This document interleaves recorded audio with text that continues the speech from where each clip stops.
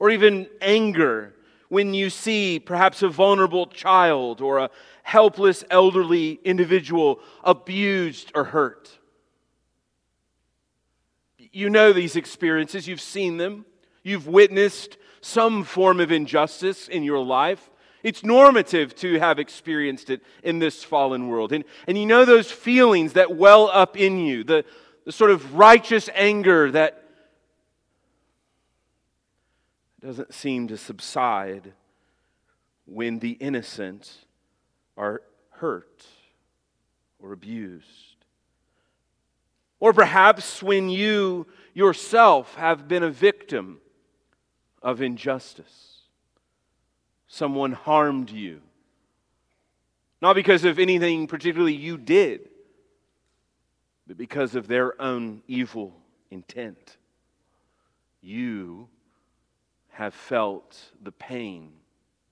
You have wrestled with and struggled long in the night with the horror of evil that has been done to you. Perhaps even this morning you yourself are enduring some form of injustice, whether it be through work or in your community, your neighborhood, perhaps even in your own family. You know, so often as Christians we get angry, we get mad, and we simply move on. But is there a place in the Christian life for you and I to be angry?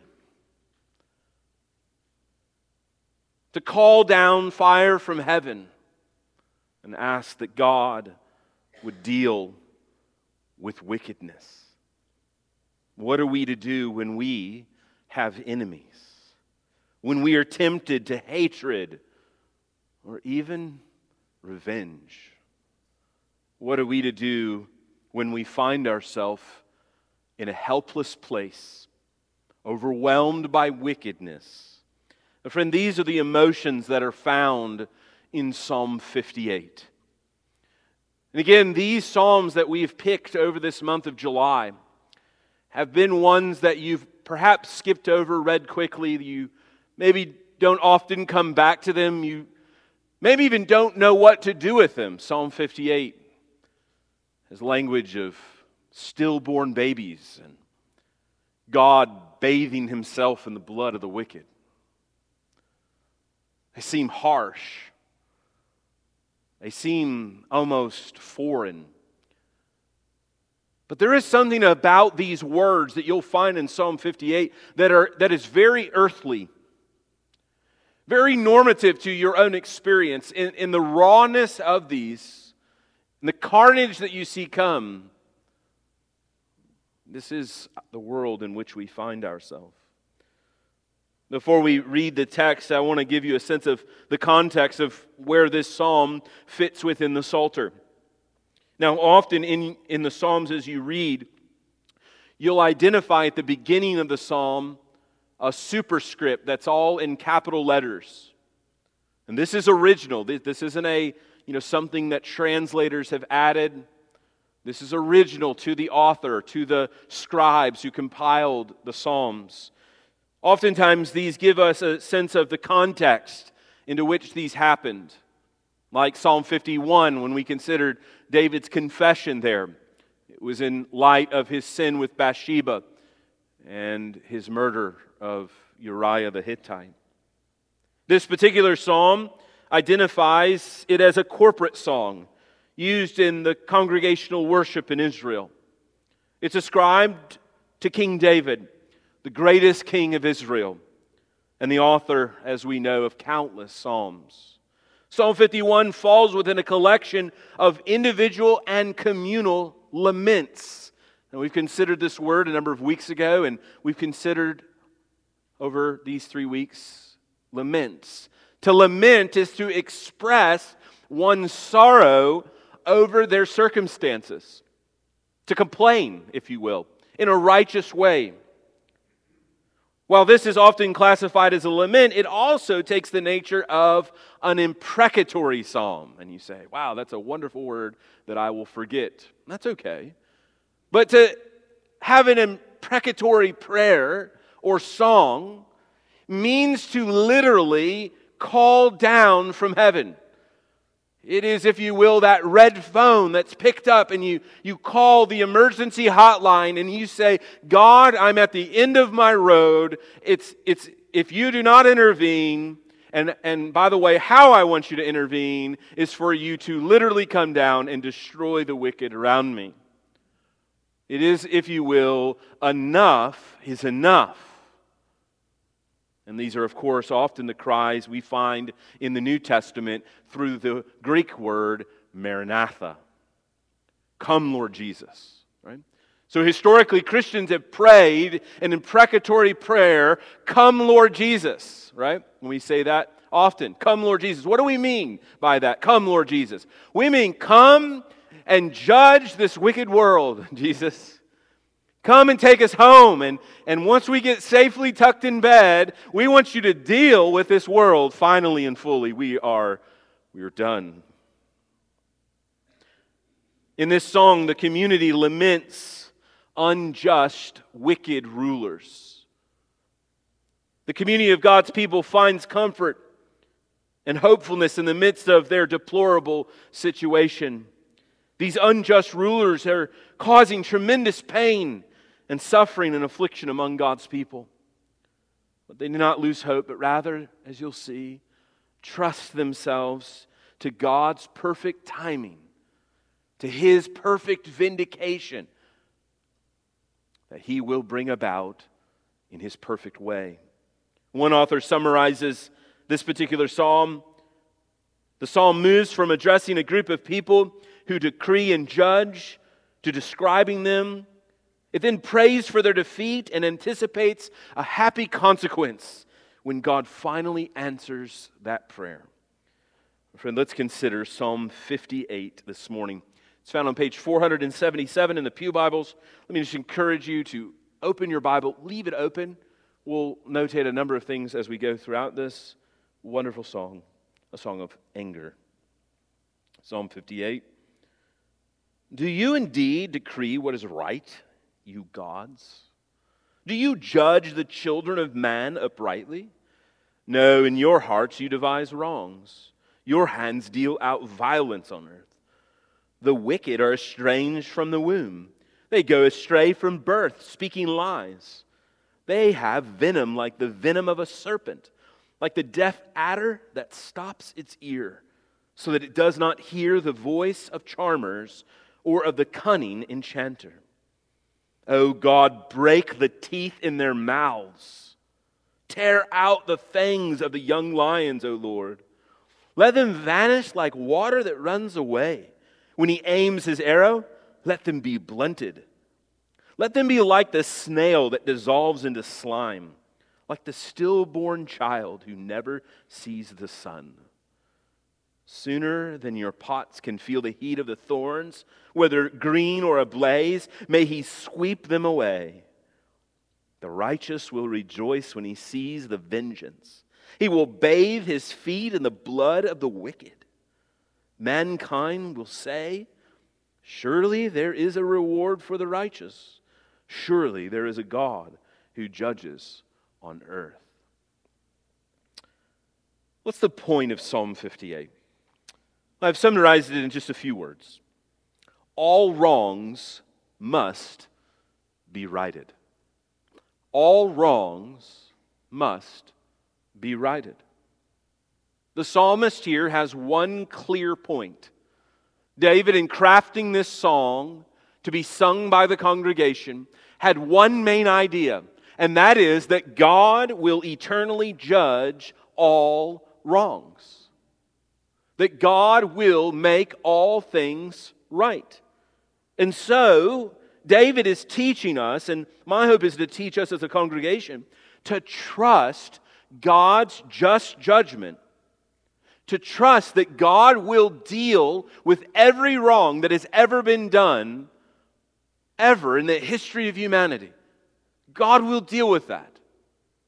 And if this is true, that God will eternally deal with all wrong, we can be released from the need to judge now.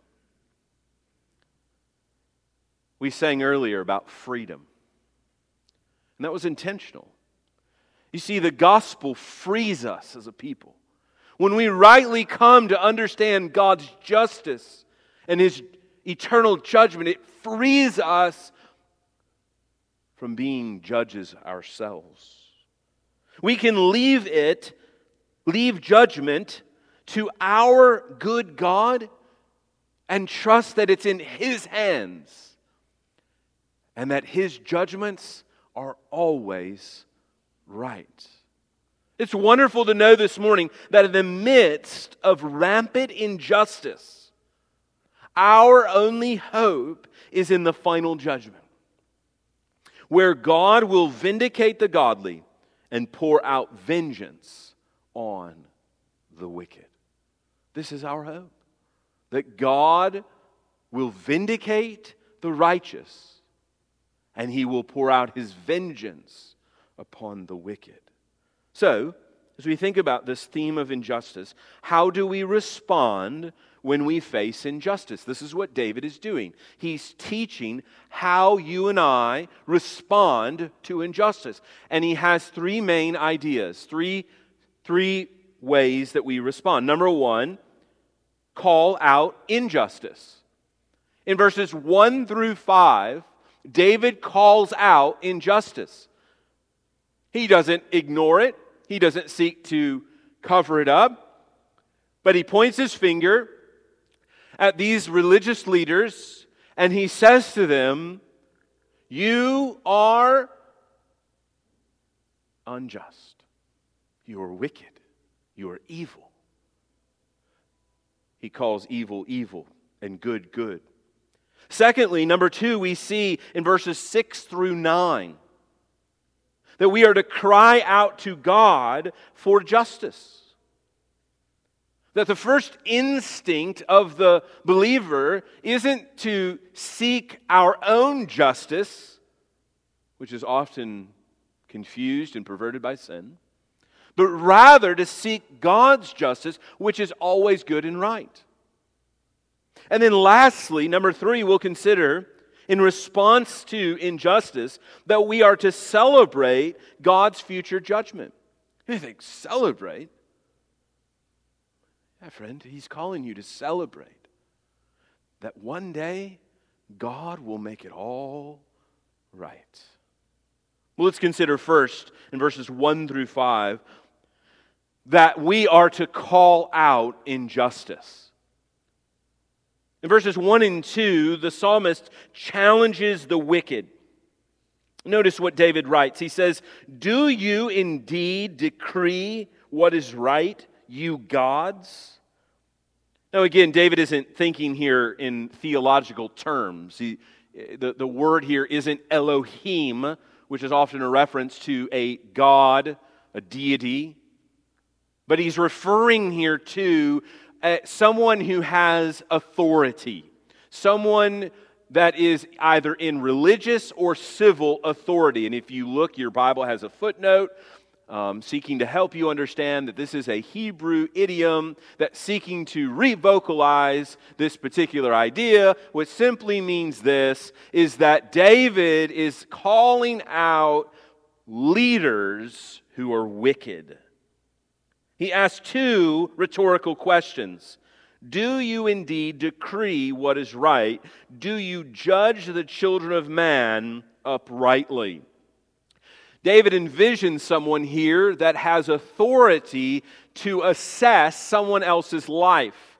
Someone who is in a particular place to make judgment or decisions for someone else.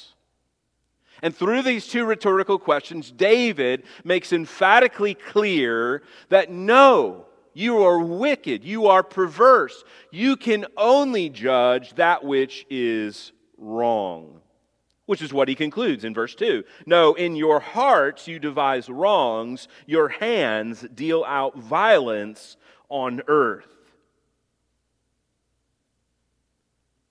The injustice that was being faced by these particular individuals in this context, though we don't know historically what it exactly ties to as some circumstance, David makes clear there in verse 2 that inwardly their hearts, that is, the center of the decision-making process for these leaders, was to, notice the verbs, devise wrongs and deal out violence.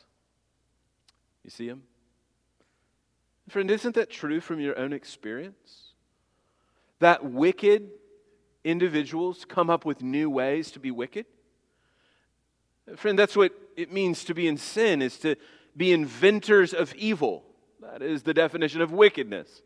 In other words, if you were just to sort of consider the landscape of your own life over the last 40, 50, 60 plus years, or shorter or longer, no doubt you have seen where evil has sought to invent new ways to be evil. Devising wrongs and handing out violence. David pictures one who has authority, but who is so wicked and perverse. He challenges their wickedness. And then in verses 3 and 5, lays the charges against them. Now, you sense a sense of irony here, right? These individuals are judges. So if you set this in a courtroom, you have David bringing the indictment against the bench itself, against those who are sitting in judgment on others, those that were given the particular responsibility to lead others and make decisions for them. Rather than leading them to good, what does he do? They lead them to evil and wickedness. And so he levels charges in verses 3 through 5. Notice these charges. He begins with the word, the wicked, and then goes on to describe them. Again, he's not left behind the rulers, but rather identifies them as wicked. And notice first, he says they are estranged from the womb. They go astray from birth, speaking lies. Now, the particular syntax of this in your ESV is kind of confusing, as is most of the middle of this psalm. So we'll try to straighten it out for you a bit here. Here's the point. David says, from the very moment they are born, they speak lies. From the moment of birth, no one has to teach them how to lie. They didn't take any courses on lying, but rather they are so wicked, so perverse, that the moment they come out of the womb, they begin lying. They begin cursing God's goodness and grace. They're estranged, he says. This is none other than the evangelical doctrine of depravity. That we are depraved. That as humans, we are born in iniquity, in sin. As David says, doesn't he, in Psalm 51? In sin did my mother conceive me. Right? We understand that the Bible teaches that we are, from the moment of conception, in rebellion against God and in need of a Savior. Well, he goes on in verses 4 and 5 using the illustration of snakes. Some of you might be a little uneasy in this moment. I know I am as I think about it. They have venom like the venom of a serpent, like the deaf adder that stops its ear, so that it does not hear the voice of charmers or of the cunning enchanter. Again, the idea here is of a snake that doesn't listen to its charmer. Right? So you're fiddling around with poisonous snakes. Why you would do that, I don't know. But you're fiddling around with them and you're trying to charm them, but the snake doesn't listen to you, so what does it do? But it bites you. Right? And of course, you all Floridians hear these stories all the time about these crazed individuals who put pythons in their house and think all is going to go well. Right? Snakes do not have the particular region of their brain that has empathy or sympathy with you. They will not, no never, be your friend, but will rather try to kill you while you sleep at night. But sure, go ahead and invite it into your home and everything will go well. Oh, of course it won't. This is what those religious leaders were. They were like snakes that the people thought, oh, everything will be fine. They won't hurt us. We've got it under control. But rather, no, they didn't have it under control. They were rather seeking to do harm at any turn. Injustice does abound, doesn't it? It seems as if we have our sort of eyes open, injustice is all around us. It seems to be just sort of normative to our own experience, isn't it? And particularly the experience of the godly. Just consider in your Bible, Abraham and the injustice he faced at the hands of the wicked kings of Sodom and Gomorrah, having to rescue his nephew Lot because of these wicked kings. Or Jacob and the injustice he faced at his trickster Uncle Laban, tricking him several times in order to get him to marry his oldest daughter. Or consider, of course, Joseph and the injustice at the hand of his brothers, and the injustice at the hand of Potiphar, and particularly Potiphar's wife. The injustice that Joseph faced at the hand of the cupbearer. Consider even the injustice that Moses faced as the people of God rebelled against him. Or David's own injustice that he faced not only at the hand of Saul, but at his own son Absalom, as his own flesh and blood rebels against him and seeks his crown.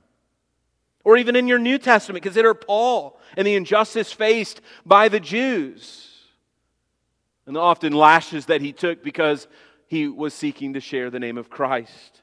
Or the Roman injustice that he faced in his false imprisonment, all because he was proclaiming Christ and Him crucified. And of course, as Christians, the greatest injustice this world has ever known is the death of Jesus. A man who was innocent, who had done no wrong, who did nothing to deserve death on a cross. He died not because he deserved it, not because there was something that he had done in rebellion against God. Rather, he willingly died the death that sinners deserved. See, one of the great riddles of the Bible is the way that God makes all things right is by killing His own Son. By punishing sinners through the atoning death of Christ, God's wrath is satisfied and sinners are set free.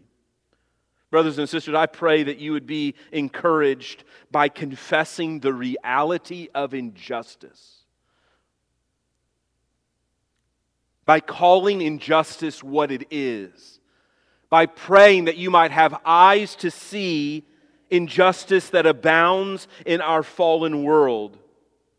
We must never turn a blind eye, as so sadly our own church has done, our own denomination has done.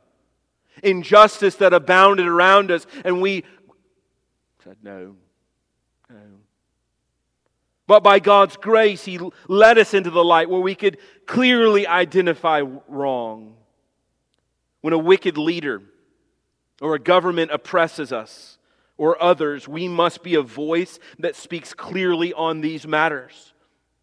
Consider even the faithful brothers and sisters who fought injustice during the civil rights movement. Some of you participating, or even those faithful brothers and sisters who more recently lobbied Congress for decades to end the unjust murder of innocent unborn children in America. We should never, as Christians, be complicit in injustice. As Calvin writes, although the world be set against the people of God, they need not fear, so long as they are supported by a sense of their integrity, to challenge kings and their counselors and the promiscuous mob of the people.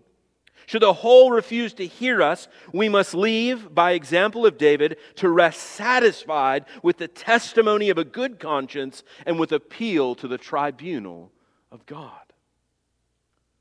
Friend, in this is an explicit warning to those who are in authority. Whether it's in authority in the home, in authority in the church, in authority in the community, as leaders. Friend, those who abuse their authority as moms and dads, as pastors and deacons, as mayors and community leaders, friend, God will judge leaders. God will judge injustice. This is a clarion call, I believe, to those among us who desire to be in government. Not to complain about government, but to be a part of being a righteous leader when it seems that our government is filled with unrighteous leaders. So often we want to complain rather than participate in change. May we desire, I believe, to enter the public square in order to rule justly and to work to make wrongs right. So think about that the next time you see an ordinance passed or something go on in our own county, our own state, our own country. And friend, rather than complain, rather than to be discouraged, participate in the process to make wrongs right. Secondly, we see here, as we face injustice, in verses 6 through 9, that David leads the congregation from crying out or calling out injustice to crying out to God.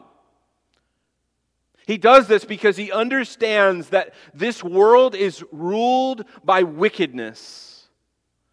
As the Apostle Paul says in Ephesians chapter 6, we do not wrestle against flesh and blood, but against principalities and powers of darkness that rule over this world. So this is post-cross that Paul is saying this. So you want to be careful in your theology of the cross that you do not confuse the fact that the enemy still has sway in this world. So your little squabbles at home and with coworkers and friend, we need to see a cosmic warfare going on that our eyes cannot see this morning. And in verse 6, in verse 6, David cries out, "Pray for the end of their powerful positions. O God, break the teeth in their mouths, tear out the fangs of the young lions, O Lord." This is imagery, poetry of power. The teeth that they were using to devour those around them, to literally consume them. David cries out that you would smash them in such a way that their powerful positions would cease. Not only that, he prays for the dissolution of their deceitful practices in verses 7 through 9. And a number of similes, notice them, in beautiful Hebrew poetry expressed meagerly through our English language. Let them vanish like water that runs away. Right? Water runs away. It runs off the field, it runs down the river, and it goes far, far away. It leaves us, right? Heavy rain, and then it's gone.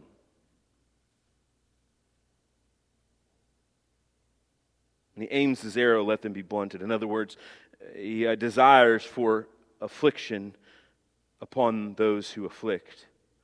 Let them be like the snail that dissolves into slime. This again is using some understanding. Of course, snails don't literally dissolve into slime, but it is a sort of metaphor.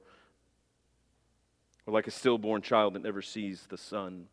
In other words, I wish they were never born in order to afflict their wickedness upon others.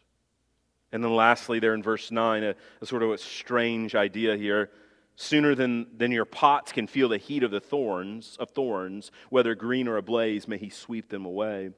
The picture here in verse 9 is that of a fire. They're seeking to cook something in the pot, right? You know the old adage, watching water and trying to get it to boil. It takes forever. Right? You're just standing there waiting and waiting and waiting. No. The psalmist is saying, we don't want no waiting. We want it done swiftly, instantly. I want your justice, O God, instantly to come and to deal with this wickedness. Let it be no more. Let it be dissolved. Let it end. Let this be the end of all of this, O Lord. In the midst of unexpected and unmerited injustice, we ultimately cry out for God's swift deliverance.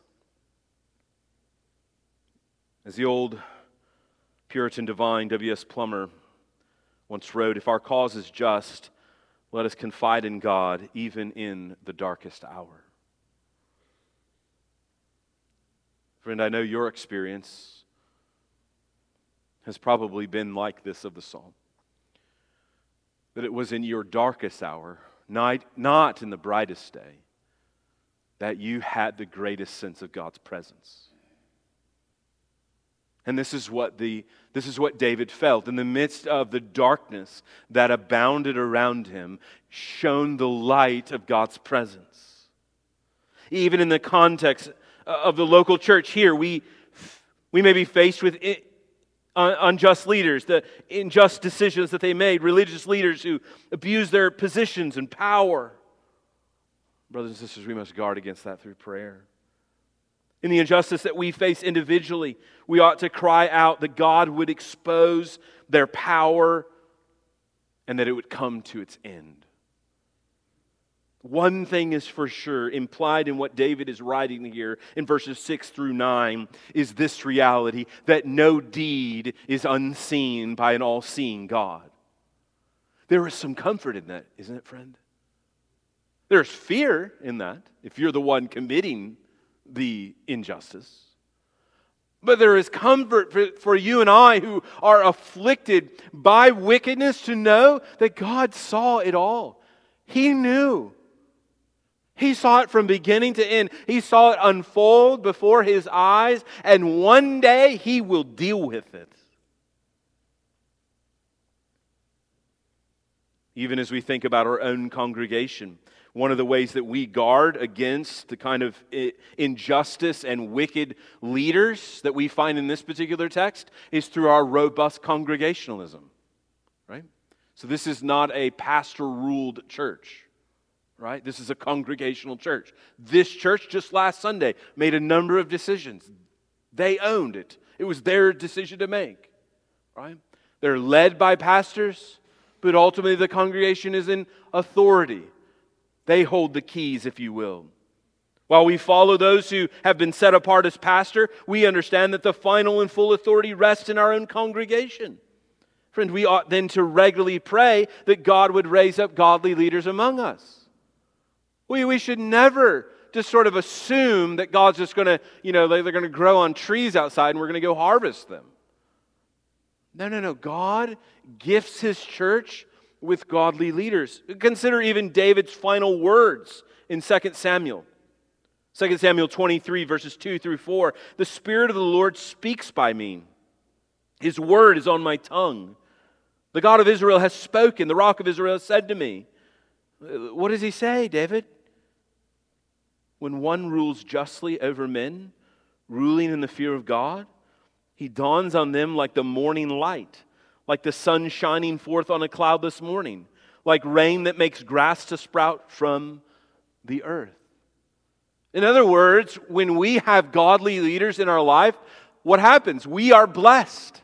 But when we have ungodly leaders, we're cursed. And so as Christians, we want to cultivate. And our prayer as pastors is that every pastor that shepherds this church would be such a godly leader as to be a blessing to those around them. When we face injustice, we must call out wickedness and we must cry out to God for justice. And finally, in verses 10 and 11, we see we must celebrate God's future judgment. Again, as we've said throughout, the psalmist naturally leads us to a place of hope and hopefulness. And particularly here in the enjoyment of a renewed and restored creation where righteousness reigns. The righteous will rejoice when he sees the vengeance. He will bathe his feet in the blood of the wicked. Mankind will say, surely there is a reward for the righteous. Surely there is a God who judges on earth.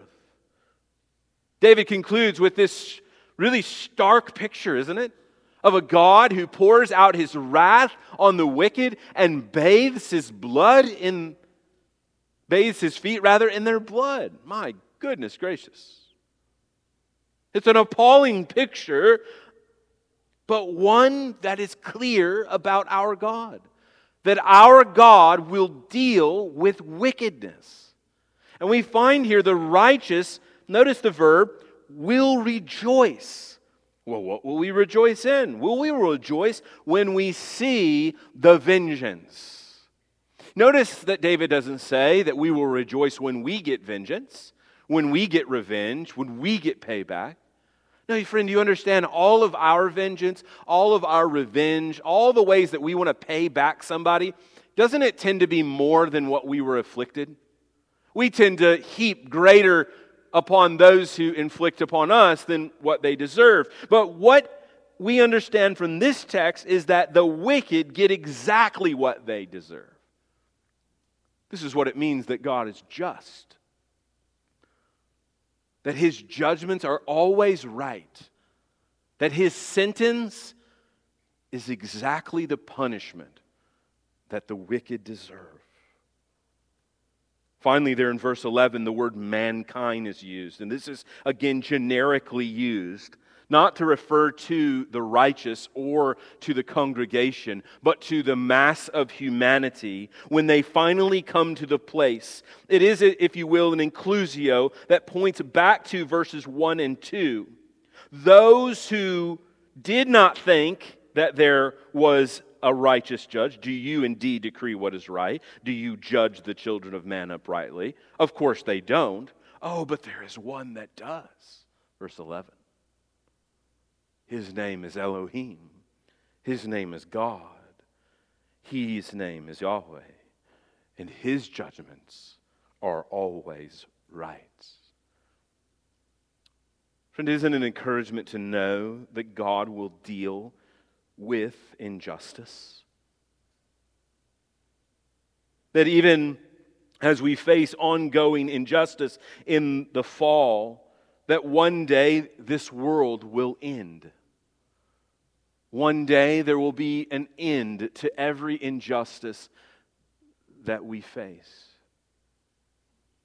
As we experience them, we trust the words of our Savior. I tell you, on the day of judgment, people will give an account for every careless word they speak. For by your words you will be justified, and by your words you will be condemned.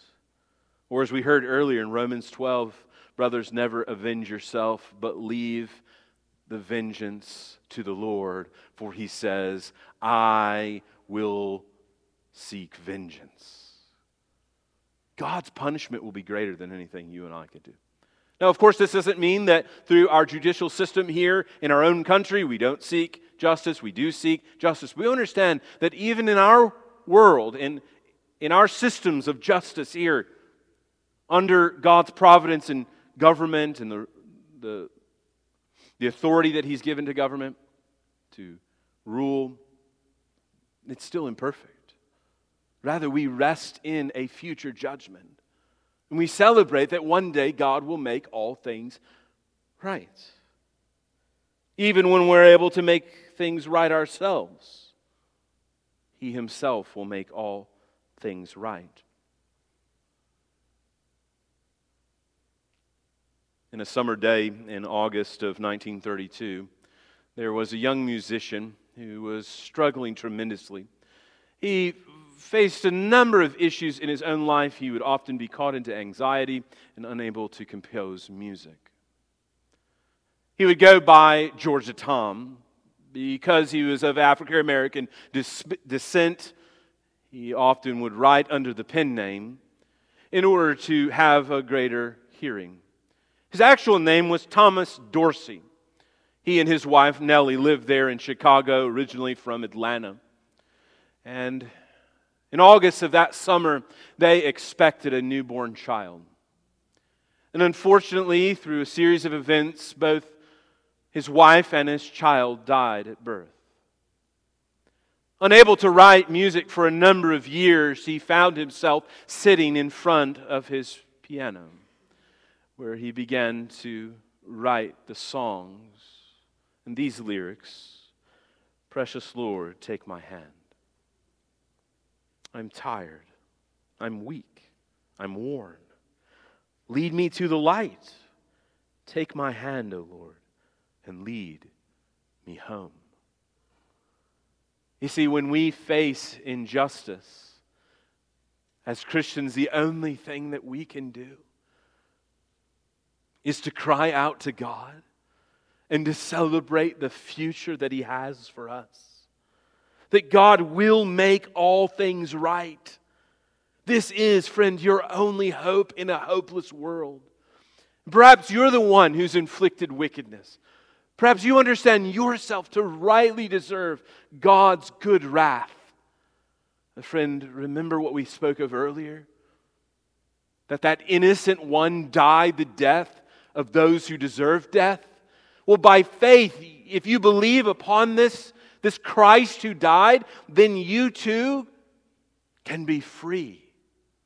You too can know that though you deserve eternal death because of your sin, that you can live with Him forever. This is what Luther once wrote: the enemies of God plot and breathe out dreadful things, but like a mighty flame where there is no more fuel left to feed it, their fury ends in nothing. Friend, entrust yourself to this truth, that God will make all things right.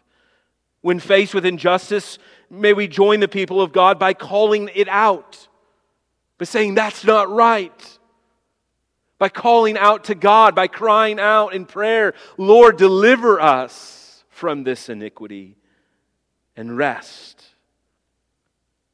Friend, patience is the normative posture of the righteous. What are we patiently awaiting? The final judgment, where God will right every wrong and expose every evil.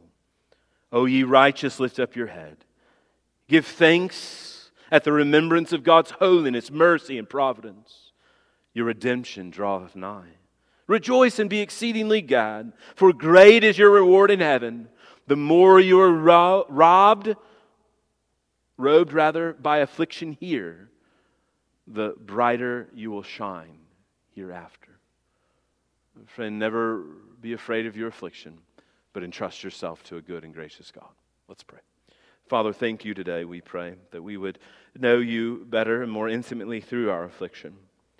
To know that you are our Father which art in heaven, that you have led us, your rod and your staff, they comfort us.